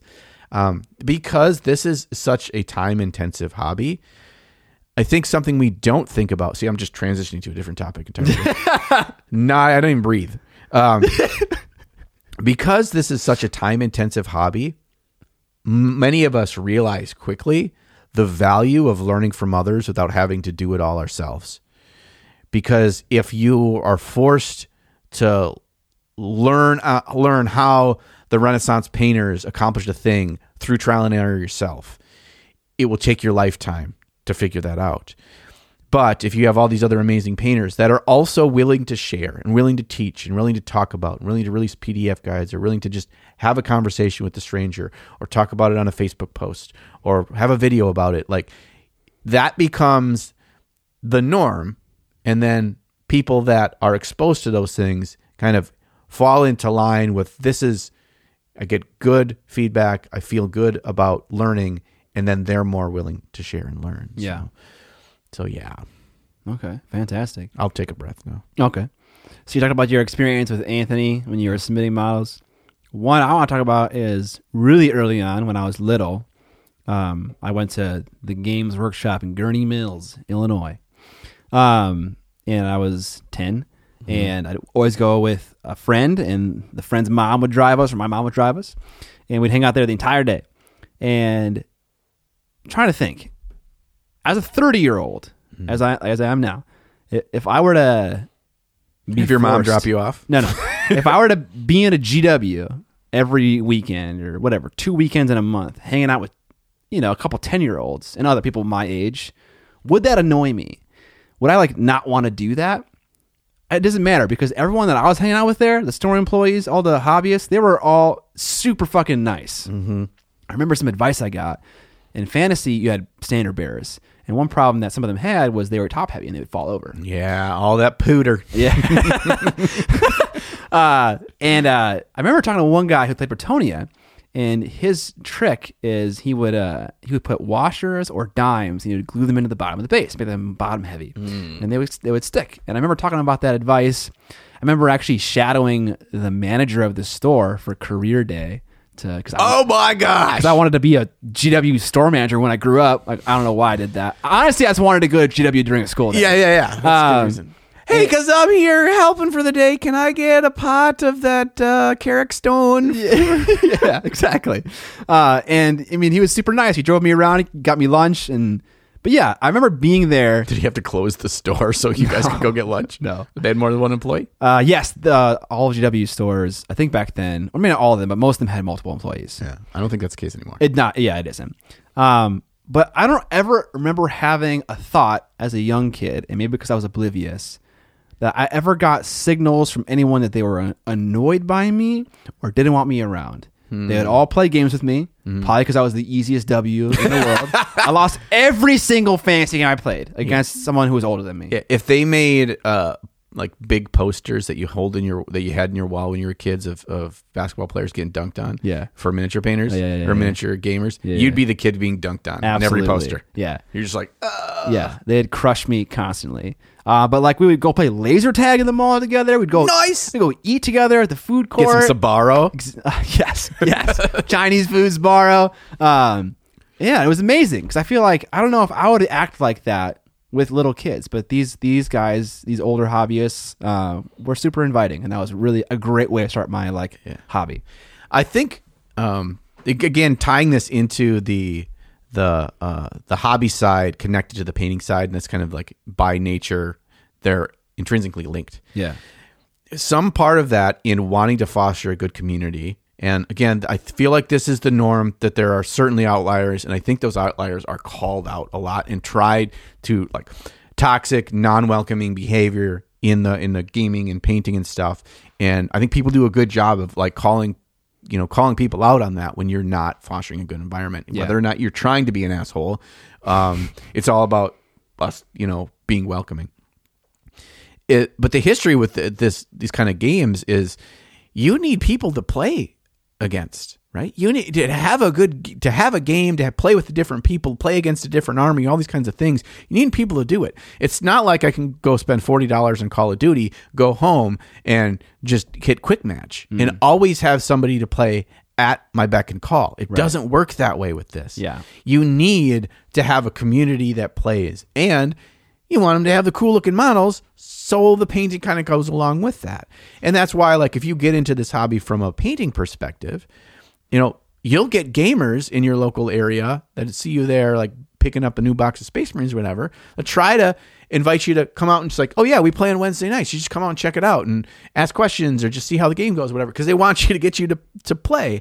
And then on the flip side is like people that are excited about the painting, they'll be like, oh man, that looks really cool.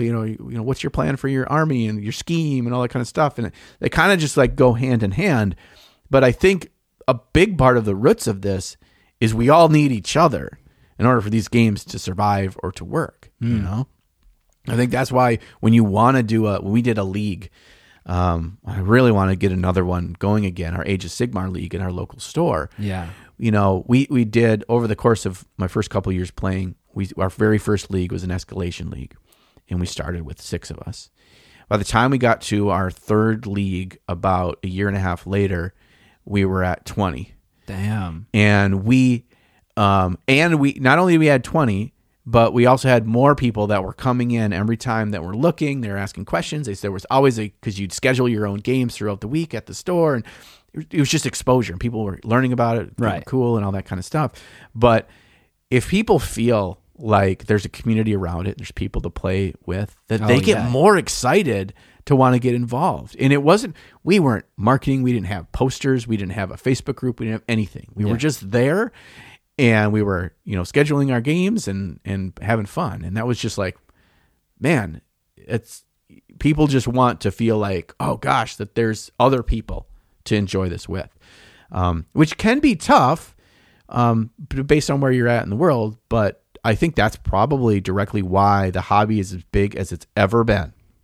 Whether you're miniature painting for D&D, whether you're miniature painting for art, whether you're miniature painting for war games, whether you're just miniature painting for the fun of it, because the internet presence is big as it's ever been, and the online communities and interaction options for you, and the ability to, instead of sitting and watching Yellowstone at night, you can sit and watch Sam Lenz paint on Twitch. Like, you have options for consuming content and entertainment around the thing that you're passionate about. And because it's that way now, the physical location matters a lot less than it used to. So yeah, it's not like you're buying models with the prospect that you're going to play with someone in your situation. There are people playing at that store right then. It was like, I want to get involved in this. That's probably the biggest selling point, just to have people playing games there. And all the time you got some people that are like, yeah, I've got this, and this army. You want to try it out, and we can run a small intro game and stuff. Tell me which army that I have that you want to play with. Like, people don't even want you to get buying. They just want you to see if you like it. And then inevitably you get that first little snort, that crack. The first hit's always free, right? Yeah. And then they're like, well, let's pull up the Games Workshop website and let's go through all the armies together. You'd be like, ooh, Tyranids. Yeah. There's always a little bit of fear just randomly putting your hand in your mouth. You're right. That came from COVID for me. Before, I was the filthiest man ever. And I'm like, did I wash my hands recently? Oh, I have it because I have a new puppy at home, and when he has an accident, and I'm like wiping it up with paper towels and stuff, and I'm just like, oh, I put my finger in my mouth. That's just dog piss. Don't do that. Don't do that. Unadvised. Yeah, you only make that mistake once. All right. Hope you guys enjoyed this topic of community. We'd love to hear like your favorite examples of like positive experiences in the miniature painting community in the comment section below, because I think those would be fun to hear. Maybe even give us ideas about how we can interact with our own local communities. Yeah, or the goody peepees. You know what I'm saying? Like, no. we need to get all goody peepees, to get on giant Mad Max trucks. Yes. And we drive through the desert, Oh, right? And then we all have flags. yeah. And they just say "do sucker." Okay. And then there's a guy playing a guitar that shoots flames outside the truck. Spray painting our mouths Yeah. with silver paint. Yes. Okay. Yeah. Everyone has to buy a GW can of lead belcher. You got to bring it with you. And then we'll just go in the middle of the desert and we'll make a giant bonfire and we'll dance around it. Okay. And while we have the spray paint in our face, There we go. I feel like this is really the evolution of what TendyCon needs to be. Okay. It's just Burning Man. Yeah, it's just Burning Man for nerds that are often. At one point, I wanted to, and I still want to do this, but I don't know like the logistics of how it work out. I'd love to do a barbecue and like fucking sport event, outside, casually play volleyball or like Kickball, football bro. or soccer or something. Kickball, dude. Kickball, dude. Yeah, dude. Hot dogs and fucking burgers. RSVP so I know how many wieners to buy. Exactly. I would love that. Yeah, we should do that. The big mini hangout. Yeah. The big mini hangout. That's fucking perfect. BMH, bro. It's like a oxymoron, but it isn't because it's referring to miniatures. Big mini. Yes. Big mini hangout. I love it. I love clever Maybe titles. we should try to do that this summer. Okay. It's nice, Minnesota. You're So in nice. Midwest, or you want to do a little road trip, do a little fam time. We'll supply the hot dogs. Yeah, dude. We don't even need to play a sport. I'd just kind of tack that on. Yeah, We could. I'll bring a kickball. Yeah. And if nobody wants to play, I'll just use it as a dodgeball for the person that least expects it. As soon as you're critiquing somebody's mini, boom, dodgeball, back of the head. I would love that though. I love food, getting around food, so that'd be super fun. Yeah. Can you have beers in the park here? Yeah. Sweet. All right. Yeah, you got to bring me a 30 case of Stones. We'll be good. Dude, what if we played games outside? Is that dumb? I guess if it was windy, it'd be dumb. We're at the behest of Mother Nature. Okay. But we certainly could. There's certainly some like kind of fun related party type game things Yeah, too. They aren't yeah. like really sit down and. I shouldn't bring Nemesis, is what you're saying? All right, everyone, you need to strap in for the next 7 hours. We're looking at little fucking tokens and 72 decks of cards. 72 dicks of cards. Well, we figure out which one of us is trying to kill the other ones. Also, there's aliens. Who wants to play? In that crowd, I think everyone would want to play. They'd be like, "Fuck yeah, dude! I want to play." Yeah, we can play some. We can do something like D&D and stuff out there too. Yeah. In the park. D&D in the Dude, park. LARPing, bro. Yeah, You should run around the park and geek sports, dude. pretend. Yeah, like instead of like throwing shurikens, we throw in like frisbee golf discs. Still kind of painful. Yeah, Those are pretty heavy. Fireball. Pew. Okay, all right. So yeah, we're gonna look into that, and we have just like just a getaway. Maybe we should do it on like a big abandoned campground or something. Okay. Do you know of any? Remember, I showed you that picture of that place, That that's castle? No, not that castle. Yeah, we should probably overtake that castle. Overtake it. What Yeah, is they this? What is this? 1400? Yeah, they don't have any fucking moats, bro. Let's teach them. We're gonna learn them. No, there's that place up in the back in the woods behind my house in the hill. Remember, there's this old abandoned steel barn thing. I showed you a picture of that. It's the creepiest motherfucking thing, but it's on this big flat plain. Oh yeah. But the problem is you have to go through this kind of rich neighborhood, and you have to park, and there's nowhere to park, and you have to like walk through the woods for like a half mile. But it's kind of like it's like a scavenger hunt. Can you find your way to the big mini hangout? And if people get lost and they starve to death, well, I guess that's natural selection. I don't want to be liable, so we're not going to do that. Yeah, I mean, it's like a you need to know somebody to know somebody. It's not advertised anywhere. Yeah. Okay. All Other right. than the fact that we're advertising it right now. Right. But we need to do something. Okay. We need to do something for frickin' Adepticon, my dude. What we are doing something. We're going. I know. I mean, for all the goody peepees. Like we need at the bare minimum. Like we wanted to do a live episode. Technical difficulties not within our control. Where that's probably not going to happen. I'm not giving up hope yet, but Yeah. I don't know if I should bring the gear or not. I'll ask him again before we come if there's any room. I mean, I'll ask him today. I don't care. yeah, just shoot him out and be like, look, it doesn't need. We're not talking about a painting room. We're talking about anything bigger in the evening. Remember up on that second floor where like they did the Crystal Barshal Wars and that kind of stuff. Like, we'll bring the gear. You got to bring nothing. We'll conform to whatever restrictions you have. Blah blah blah. We just need a big room in the evening. I'm going to message him right now. Yeah, live. Because We're doing it otherwise live. I will forget. Yeah. We're flexible. We have a horde of at least 7 or 8 people that will show up of Goody Peepees. Because there's a lot of Goody Peepees are coming to Adepticon, and so we want to hang out with them. We want to, shout expletives on a podcast together. So we want to do that. We will let y'all know. I'll post it in the Facebook group. We will. I think we have one more episode before Adepticon goes live. Hopefully, we'll get anything finalized there. So next episode, you'll know for sheezy where we're gonna be. That was nice. I like that. Yeah. So So what earlier you were like, I asked you a thing and you had to go poop, and instead of saying I need to think on it, like I'm gonna poop on it. yeah, I'm gonna poop on this thought. yeah. It's. I'm thinking while I'm pooping. So it's like all of my brains, because you have your gut has a brain. Yeah. Your foot has a brain? Yeah. No. Like there's actually the neurons in your brain that like make you think and stuff. Yeah, yeah. The second largest source of neurons in a single place in your body is your gut. Yeah, my elbow has a brain too. Yeah. He's lying to me. I don't believe this you're at all. like, listen to your gut. You know what that phrase came from? Yeah. Because a lot of your intuition of like thinking through a situation, your gut will actually guide you. See, This is true. should I believe him? Good to see? Listen, He says so much BS. I know it's all poopies, but there's some shred of reality and truth in that statement. I have met. Welcome to the news section, which was filmed after the after party because I'm an idiot. and Yeah, did well, the order wrong. all the other episodes, Scott's like, we do news now, John. La la la la la.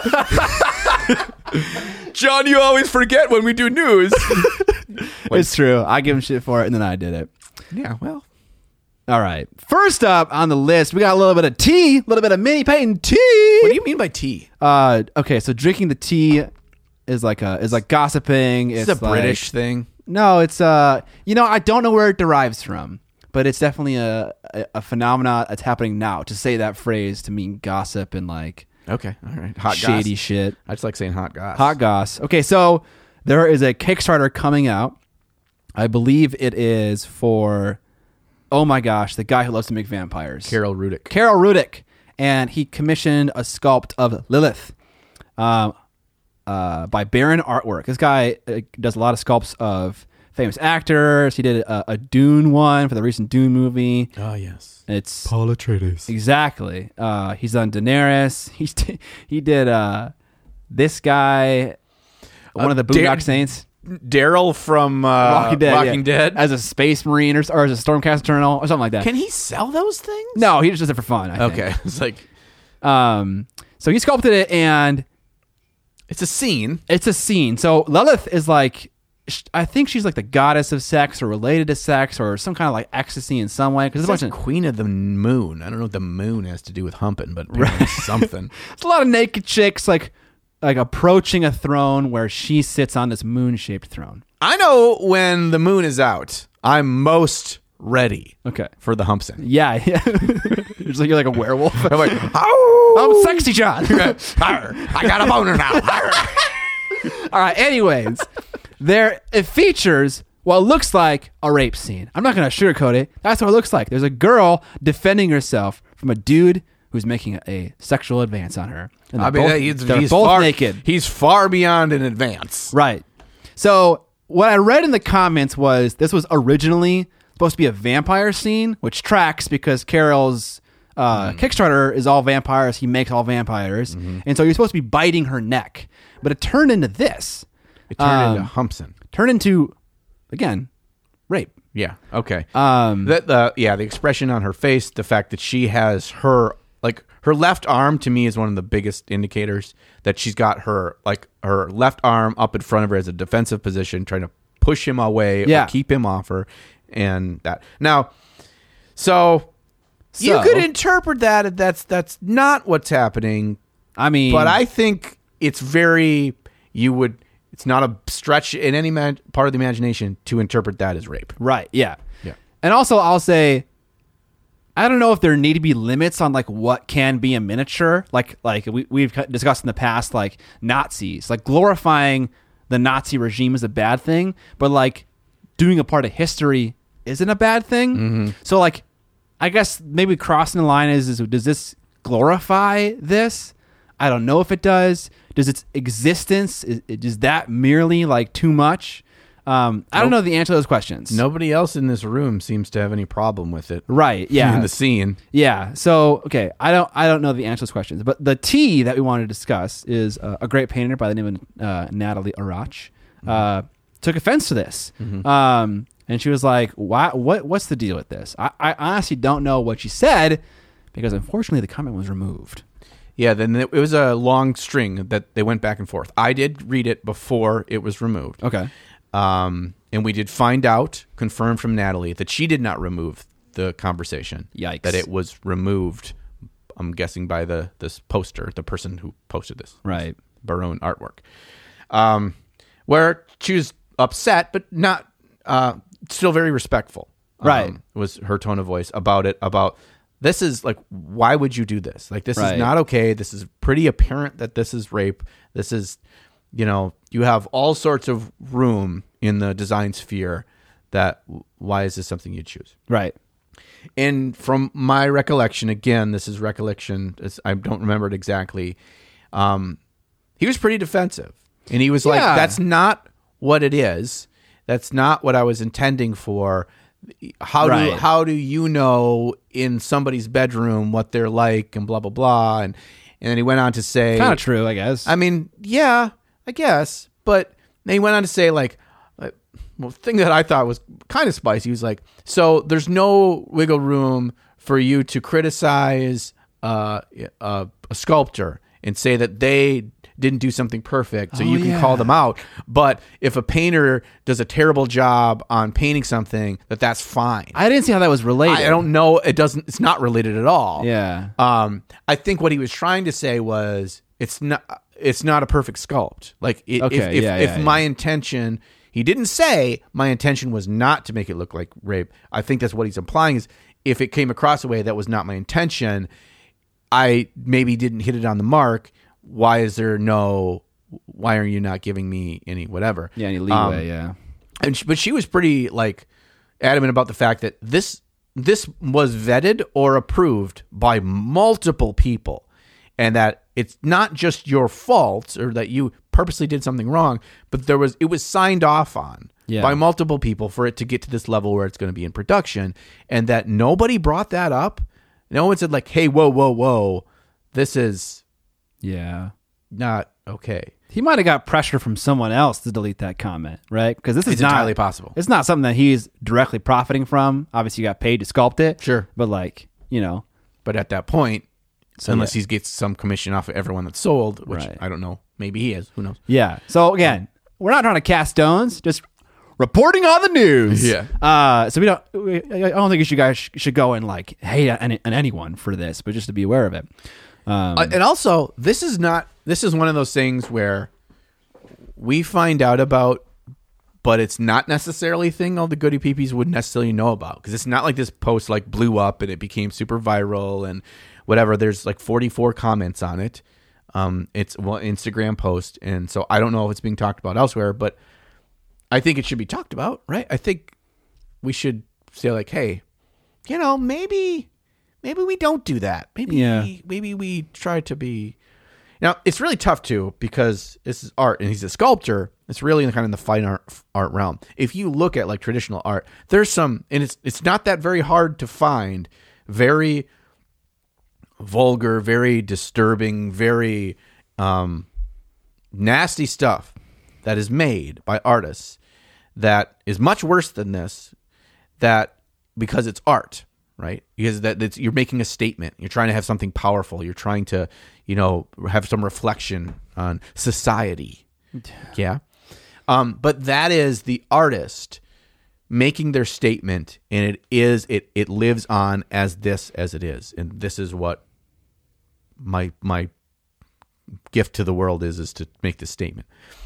Here, you're making a statue. Its purpose is to sell it for people to paint it. Yeah, that seems a little that's weird. Different. Yeah, I think it is different, literally, and I think it should influence the decision making process when picking a concept to make a sculpt of. Mm-hmm. Probably.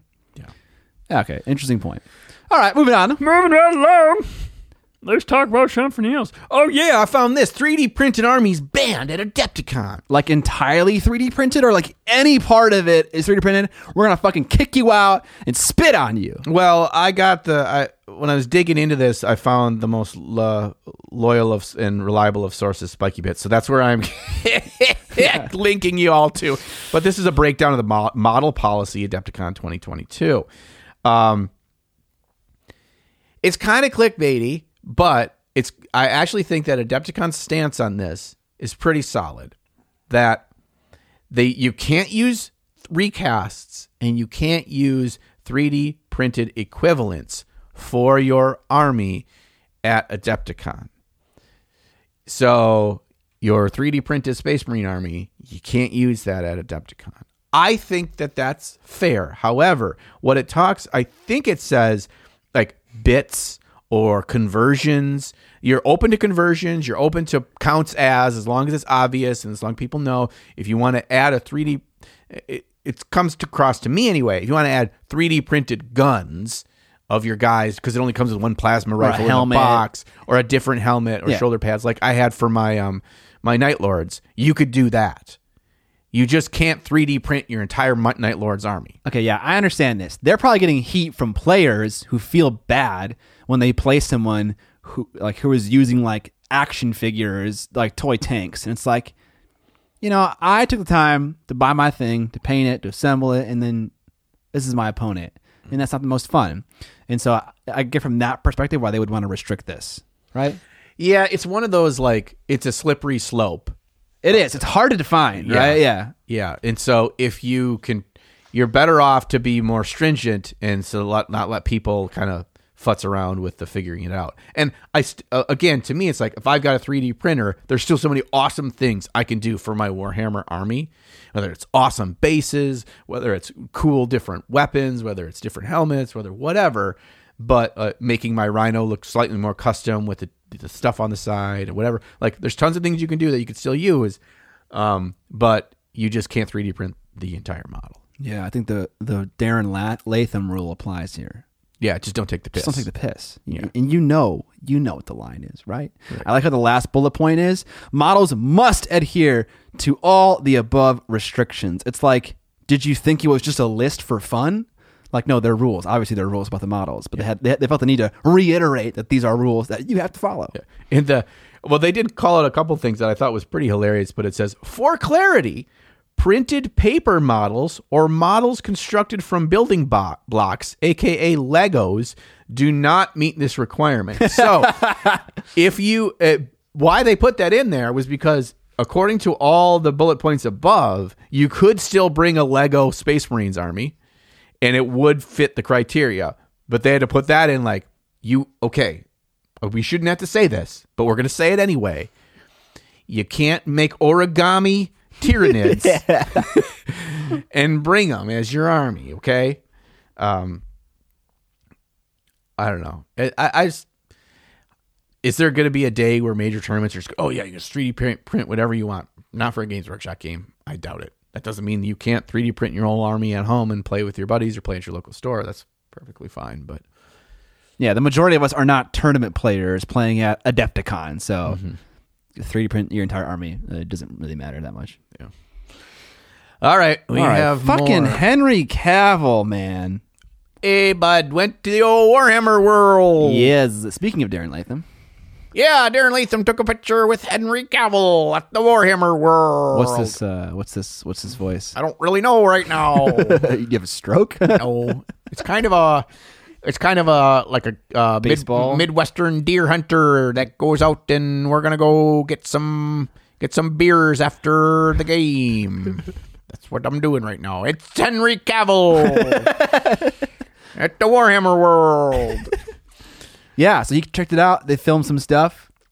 He had a coffee in every picture. Yeah, he's walking around with coffee. He's just walking around with like his coffee, like he's holding it like it's his bolter. Yeah, he's just like awkwardly holding it in every post.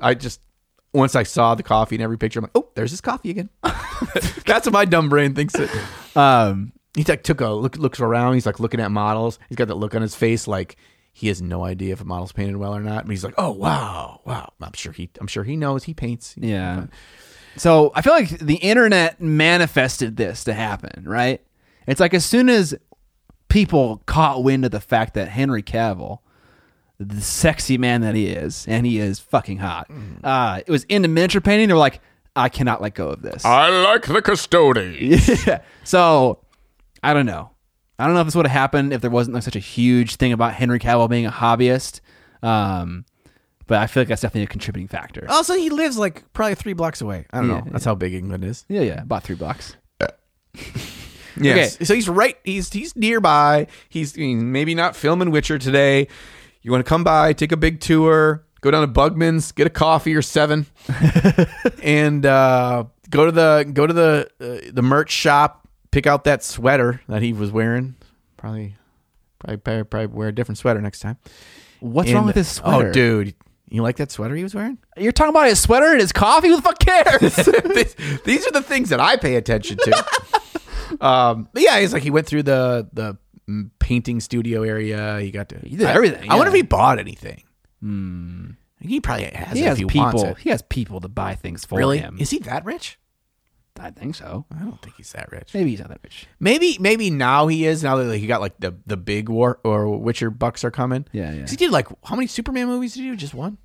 No. Was it multiple? Because he's done like Justice League. He's done the own Superman movie. Oh, okay. Yeah, he is DC Superman. Oh, okay. I never watched any of those, so I think Superman's Don't. He's the vanilla ice cream. He's not Henry Cavill. Superman is like, I'm going to go into Cold Stone with 72 flavors and 100,000 different toppings. Like, I would like a dish of 1 scoop of vanilla. That's Superman. Vanilla is a flavor. It is a flavor, and it should be respected. It is a foundation, right? Vanilla is the foundation flavor. It stands alone. But you need vanilla to add Reese's peanut butter cups to it and fudge and make it good. Right? To make it good. Right, yeah. There would be no Aquaman if there wasn't first Superman. Possibly, yeah. I don't know. Aquaman's even worse than Superman. So I mean, yeah. He's speaking to the dolphin. Once you have a guy who is stronger than anything, can fly, has fucking laser eyes, it's can't be killed. Except for Green Rock later. Right, yeah. So it's like, does it get any better than this? Probably not. No. And he's just the nicest guy too. Yeah. He's humble. Perfectly. Grew up on a farm. Perfectly moral. Yeah. Doesn't matter. He's lawful good, straight through and through. Yep. Yawn. Right? Okay, on our Facebook group, there was someone who made a petition to get Henry Cavill to act as, I think, Robert Gulliman in a 40K movie. And the person who posted it had made the petition. Okay. And they're kind of like, I don't know if this is the right place for this, but I believe that if you want something to happen, you got to be the change you want to see in the world. Sure. I'm all for that. I'm all for. I have so much more respect for anyone that acts. Yes. Like, you can sit there and bitch on the internet or like, hey, what do you guys think? Oh, this would be good, blah, blah, blah. Yeah, if you don't put in the effort to like, I'm going to put action. Yes. Then, okay. I may not agree with it. I may think you're crazy. I may think it's stupid, but you did it. Right. Get it out there. So I would say there was like a 50-50 response. People were kind of like observational and kind of like mildly supportive. And the other people were vehemently against it. And so I get this impression that people are kind of sick of hearing about Henry Cavill. Like they were like swearing and shit. Like they're like, oh my God, it's bad everywhere. They're very upset by it, which seemed like a seemingly harmful thing.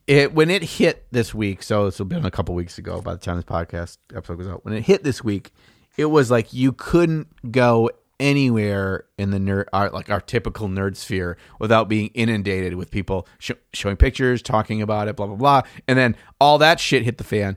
And then 2 or 3 days later, the GW releases their like teaser video of him and blah blah blah. So it got extended. Yeah, and so I think people are just kind of like, we get it. An actor went to Warhammer World. Cool. Let's move on. Yeah. The bigger atrocity in this petition is his sweater. Is the sweater. Okay. Y'all go out there. What's wrong with this sweater? Look at the pictures. Look at the things. And tell me That doesn't look like a sweater that you could get at Goodwill for $2. It looks hoborific. Sorry, I'm sure it's not that bad. I'm sure Henry listens to this. I'm sure it costs more than my truck, so it doesn't matter. Yeah, probably. Yeah.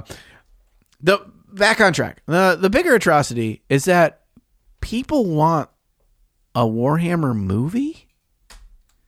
Why wouldn't you want that? Because what the fuck is the story?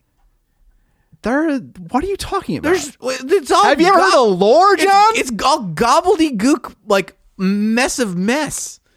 What are they gonna tell? They can tell like the rise of Raboot Guilliman. Okay, but in order to understand this, you need to first understand this 7,000 page wiki of what led up to this, because in a nutshell, none of the shit makes any sense. You don't got to do that. You pick and choose. It's just okay. A talented writer will pick something and make a story out of it. You know? No, It's not a problem. okay, I guess. You could just do a small thing on Gaunt's Ghosts. You know, it wouldn't even need to be about anything. You could just drop someone right into a thing and they would get it. You know? I guess if you have it at the micro, it's like we're not going to try to even explain the world, the lore, the blah blah blah. We're going to get you into this micro story that's really interesting, and there'll be like touches of what this world is about. Maybe not unlike what they did with the most recent Dune movie. They didn't spoon feed you everything. You just got to see the giant fucking ships. Yeah, Yeah, and you got to know, about spaceship sounds. Yeah, dragonfly spaceships. Yes. You know what I'm saying? Yeah, And like the suits, it recycles your own piss and you drink it. All that. Like, you didn't explain all that. You just got to watch it in your girlfriend. Okay, I take it all back. I'm sorry. That kind of movie, if done well, pushed at the micro, we just got a touch of not all the bullshit craziness that is all the Warhammer universe, could be awesome. Yeah, I feel bad for the writer who has to somehow demystify whatever the fuck's going on in 40K lore into a actually understandable story. 2-hour movie. Yeah. I think your approach of you don't Right? Yeah. is the best Yeah. approach. Robot some guy. Yeah, whatever. Okay, back to this. There's space aliens. They're called Tyranids. All right, we're at the end of the episode. This time I yell really loud in here. I'm trying to build up farts to put in jars for Scott's Kickstarter later. Oh, so it's a long episode. Yeah, we talked a lot. It's almost 10 o'clock though. It is. So that's our cue to end the episode, and your cue to hunt down some tendies in the wild. Go tendy hunting. If you guys like the podcast, there are multiple ways to support it. Some free ways are you can whitelist our channel so you see the ads on it. I play one every 30 minutes. On this episode, that means probably like 10 ads. You can do that with various Chrome and Firefox extensions. You can leave us a review. I actually went on Apple Podcasts and looked at our reviews. You guys are super nice. Thank you so much. We're at 4.9 stars. Except for fucking Steve. God damn it, Steve! Steve, that 1 star, you're killing me, Smalls. Share the podcast with your nerd friends. Other non-free ways to support the podcast. You can buy our merch. John and I are both unintentionally wore Tup merch today. I got a sweater. He's got a tee. 2 different designs. Both phenomenal designs. Yeah.